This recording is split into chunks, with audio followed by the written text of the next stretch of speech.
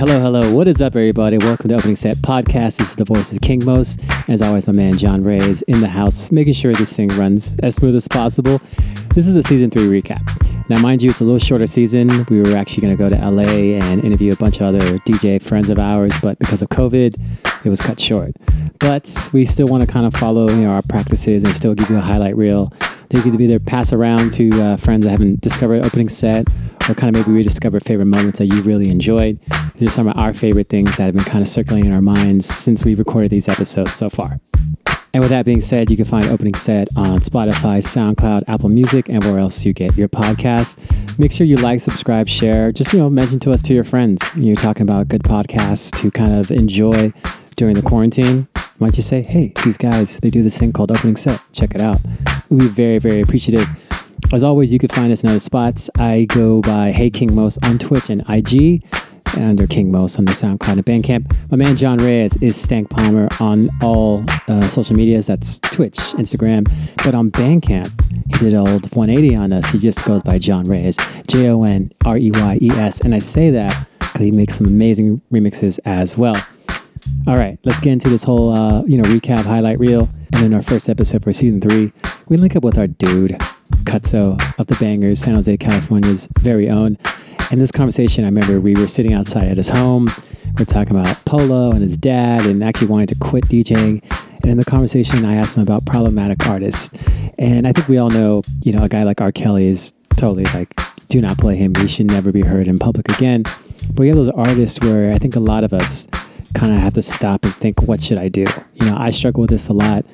I've been very adamant about not playing Kanye West while my friends play Kanye West. Does that mean they are bad people? No. Does that mean I'm a better person? Absolutely not. But everyone has their personal line. So kind of ask a DJ that I respect and somebody I respect as a human, kind of share his thought process and what to do and how to deal with it, which is good to hear. So maybe you get some context as well for this type of situation.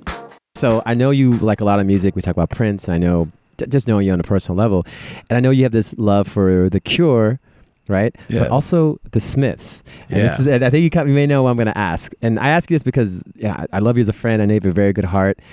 And you being from San Jose, which is a huge, Latino, specifically Chicano, brown population. How do you feel? John and I talked about on the way over here about Morrissey. Because obviously we all know why he could be very problematic, especially in 2019. How do you reconcile? Are you really just simply separate the art from the artist person? I could say yes, but it depends from case to case. Okay. Like specifically Morrissey. Morrissey, I mean, he's a bigot. He's an asshole. He's a dickhead to his fans. He's a racist. He's a racist. A xenophobe. Yeah, he's a xenophobe, but I can't say that I was the hugest Smiths fan or the hugest Morrissey fan. I love their music. Yeah. I was raised on the Smiths. Meet Is Murder is like one of my favorite albums. Yeah, it's the one Smith album I know and I like. Yeah. But I mean, I was never really too keen on him as a person because I always knew about his antics and stuff. But I always had more of a connection with The Cure. Okay. Yeah, but I mean, I was raised on Smiths too. Yeah. So and now you play his music and I know this guy sucks, but he doesn't suck at making music. Right. Yeah. But I wouldn't do the same for R. Kelly. Yeah. Like I guess I base it on the sins that they commit. Yeah. And not to say that racism and like xenophobia is lower on my agenda, but I'll play a Morrissey song before I play an R. Kelly song. Yeah. I asked that not because I want to get on a gotcha question, because I personally struggle with it all the time. Yeah, we all do. And if you don't admit to it, then you're lying to yourself. Even recording this right now, John and I are talking about, what we just shared with Cutso. And I think we'll never really have a clear, concise answer on yes or no on an artist. But I think the clear, concise answer is that we should have that dialogue with ourselves and be critical of artists and be aware of what we're playing and what we're kind of representing. Just aware of that power we have is something to be very mindful of. So I think that alone, I think if we do that kind of checking with ourselves every so often, I think we'll be in a, maybe, I don't know about a better place, but a more self-aware area when it comes to DJing. But I get it. Sometimes we just want to play jams and, enjoy music and escape and separate the art from the artist. That's totally a valid thing too. Like I said, I don't think there's ever anything really wrong or right. I just prefer people are a little more critical and thoughtful about what they're playing and what they're consuming. And our following guest in season 3 was the dude Uproot Andy, who is, if you don't know, he's a producer, remixer, and just a champion of great black and brown music from the diaspora. We had an awesome talk. I think we were talking about traveling. Remember that, by the way. The roots of kind of reggaeton and Latin and Brazilian and black music globally, and just other kind of zany moments. I think we talked about him being a former backpack rapper, and I was very pleased to hear that. But this segment, I like this part because it really kind of reminded me of something I forgot about, is traveling as a DJ. And when you go to local scenes, whether it's another country, another city, another party in a different kind of subculture of your own town, is kind of figuring out, okay, how do I please the crowd without being pandering, but also making sure I throw in my type of, what I think are jams. So Uproot Andy, who's very well traveled, breaks it down.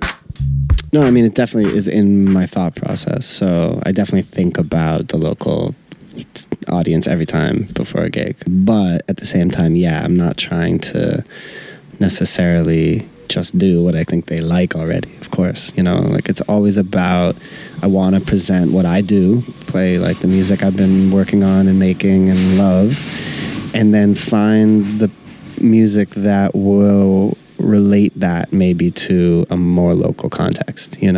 Basically all of our music is interconnected already, so like anything in Brazil basically is somehow related to also North American music, because it's all black music basically, right? Anything in the Americas, Caribbean, Europe, and Africa essentially, right? So just finding those connections and making it kind of make sense to the local context. So at Opening Set, we're still a DJ podcast, the heart of it. And the reason why I like that segment is because it kind of highlights a lot of disappointment I've had when I've seen other DJs come from different parts of the country or the world, come to your scene and just play the most safest hits. That will work, don't get me wrong. So an example is, we're in the Bay Area. A DJ from outside comes and plays Time When to Go and Blow the Whistle, and I Got Five on it. And it just seems like such like a lazy, pandering moment. So when it's done right, I saw Uproot Andy that night. He played music from Colombia, where he spends a lot of time, music that he plays in New York City, which has a strong Puerto Rican, connection. To hear all that live in San Francisco, it's like, oh, okay, this is what I'm talking about. We're getting like a glimpse, and we're getting a sense of music that comes from these different areas that we wouldn't normally hear of, but because this DJ is actually trying, now we kind of get it. Another example is, in the Twitch universe, that is kind of the new standard, is seeing a DJ do it. Like an example would be JMKM. She's from Toronto, and when she goes and plays, Toronto artists, and not just like Drake or OVO, it's like, oh, okay, this is what I'm talking about. We get a sense of what music really kind of gets people moving that we wouldn't normally have exposure to. When it's done right, it's like the best thing ever. And I think that's what it's kind of the heart of it. It's sharing music and music discovery and connecting your world with somebody else's. And our next guest was our dude, DJ Theory, who's now chilling on a farm, being a rad dad and, doing all the other holistic things that we all should be doing. In the conversation, we talked legal battles with remixes and putting out work and kind of transitioning to a different lifestyle. And he did this really cool thing where he talked about just, being aware of what you consume and what do you do online and what do you kind of put in your thoughts, As somebody that has definitely kind of fallen to the trap of metrics and comparing myself to others and, getting my joy robbed of it, it was really kind of cool to have somebody lay it all out. So I guess two things this comes to mind. So these distractions, could it be this thing where we look on social media, we look at bookings, and like, oh man, we were kind of talking about that earlier, that or looking at SoundCloud pays and all these metrics that not just affect DJs, but just like people, creative people across the board, or people that are kind of wild and wooed by metrics. Is that what you meant by distracted? That is a piece of it. And that for me means consuming, because just overconsumption of everything, and part of that is social media, and then the offshoot of that is comparing ourselves to others, and that's just toxic, and it's something that we all do, and I'd like to say I do less of it, and that's one piece of the distraction. The other is just like, late nights and boozing and whatever. Yeah. Also, you've lost a bunch of weight, so that's kind of part of this whole maybe this kind of recharge of reset of sure.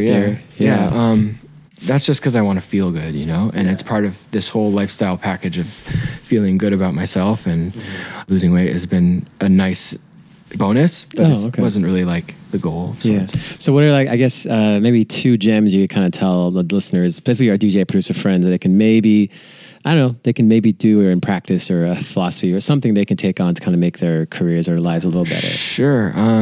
How we treat ourselves is just so important, Okay. And the negative self-talk and the limiting beliefs that we all really, it's just such a big part of our lives. And I think that a lot of us don't really know that because we are a little bit distracted because we're either like hungover or maybe looking at our phones and just, numbing ourselves to the fact that we're actually unhappy with our lives. So, I've just taken baby steps along the way of like, if I'm not happy with something in my life, instead of being like, oh, I'm just going to numb it with something, and that thing could be as simple as looking at Instagram, right? I'm going to actually take a moment and see if I can change it, and realize that it's not going to come from any motherfucker other than myself. And it's taken a while for me to get to that point, but like once I really drew a line in the sand and was like, I'm done, then I kind of have reached a point now where I've given myself the space to like allow myself to do that by not having the distractions of living in such a dope city. We see the word self-care kind of thrown around. It's like this cheap buzzword. It's even like used in marketing and ads and whatnot. So to see our Dude Theory like address it, kind of break it down and give us like practical real world advice, how to go about it, how to care for ourselves, was like really thoughtful and really impactful, because again, otherwise it's just kind of shouted out like a platitude. I've definitely been someone that's compared numbers and metrics and careers and all these other things, and I'm not the only person. I know everyone does it too. So to kind of like have somebody go, be mindful of your consumption, I'm like, yeah, I should be more mindful of what I do. And our next guest was our dude, Gordo Cabeza. You probably know him as the founder of Motown on Mondays. In our little chat, we talked about a lot of things, but in this segment, I pulled this little quote because it's a good reminder of why we do events. I know we kind of get hyped up in the allure of being the star and, getting worship at the DJ altar. But I don't know, it just kind of reminded us of why we kind of do this to begin with, Like it's to serve the greater good and the community and not just ourselves. So is this kind of the idea of like creating like a musical safe space, like creating something that they feel familiar and welcomed every week? Yeah, so when I started it, there was a lot of selfish reason in it. I was wanting to get away from the club weekend stuff. I just wanted a night to reconnect. I'd gotten older. I'd already been like DJing clubs for like 15 years and wanted to play music that I listened to as a kid and like reconnect with it. And that was like really the main focus. And then when I saw literally on the first night, these other people that were so like, oh my gosh, I've been missing this and I need this. And it was Monday. Mondays are infamous for, being hated. So it was like, I want to create the most comfortable and, relaxing, enjoyable space on a Monday as I possibly can. So, I was like cleaning tables and, making sure the place looked nice. And also with the thought of Motown, I always thought it was, such a classy entity that I wanted to like treat it with that kind of care, and like, attention to detail. So I ended up adding massage and, Yeah, I remember that, yeah. I was like, how can we make this even more special, Like some people don't want to dance. Maybe they just need a break, We added massage and food, at different points. And yeah, I just make it like a home feeling type space. I always knew that like it was kind of a tribute to my mother and my like, not just my mother, but like family that listened to that music and the reason I listened to the music. So. Aside from just being like a reminder to kind of recalibrate why we do this, also something to think about as we go forward. And if you're going to be online streaming on whether it's Instagram or Twitch or Facebook, kind of take that same philosophy to heart. Okay, I want to do something. It's not being service to the community. How can I make that happen? And yes, there's a little bit of a risk and there's a lot of fear, which I get, totally natural. But there is a reward at that. So just think about that the next time you're trying to create something for yourself and for other people. And our next guest was DJ Plattern, DJ extraordinaire, record head, and also the booker for Hello Stranger in Oakland. Now, we're in quarantine, we're not DJing, we might be pivoting, so we need to kind of have a reminder on the hustle. And the hustle can be DJ gigs, online gigs, or really, a job. So hearing somebody lay this all out on how to go about it and avoid a very simple mistake that we all might do or have done is like, okay, thank you for that, because Lord knows we need to kind of like fine tune our entrepreneurial skills in the year 2020. The main thing that is like, if I was going to give one piece of advice to anybody that's actually trying to get involved in, a place that's really doing its thing and you want to be a part of that and capitalize on that opportunity, don't ever hit somebody up without examples of your shit. Like, that is the thing that just blows me away more than anything. Like, I've gotten emails that are 3 paragraphs long that say nothing or refer nothing to the actual music that you play. No mix examples, no links in your emails or anything, dude. Like, there's literally no evidence except you just talking about how much impact you might be able to have, or how, like, blah, blah, blah. And, like, I'm really, this and that. It's like, really, you just imagine what anyone that's trying to hire somebody for, like, an actual professional job, like, what they have to look for in a resume or a pitch or a cover letter or whatever it is. And if you actually try to apply for a job in that way with literally no examples of your work in any sort of way, like, you're just going to get laughed out. And I see that more often than anything. And that's just crazy. Oh man, I love that segment with Plattern because it reminds me of like my old knucklehead DJ ways. And I think it's going to happen again because we're all in this kind of, unsure territory. But it just gave me a reminder of how I would hit up DJs and promoters on like the MySpace or early Twitter era or email and be like, hey, let me come to your party. And I've never gone to the party, just like know it because it's popping, which is a lot of, very similar to when Plattern talked about someone sending 3 paragraphs in an email, which is like super long for anybody to read nowadays, and attaching no links or nothing else. So I don't know. It just, again, as I think about early days of Twitter, I can't help but think about early days of Twitch. And also we're going to, go back to like DJing gigs again, hopefully sooner than later. We're all going to be kind of like back at square zero. Like, I might have to kind of like, I think of, oh shit, my residency gig, I may not have the residency. I might have to kind of like reintroduce myself to the owners or to the booker all over again. And that's some real scary shit. But to hear somebody kind of like remind us like, yo, go back to how you used to do it. Like, be really on top of your game. It's like, all right, I may be unsure, but at least I know better not to do these mistakes all over again. And there you have it, the season 3 recap. Shout out to all our guests who came through and just hung out with us and shared game. It was brief, unfortunately, but it was still an awesome season.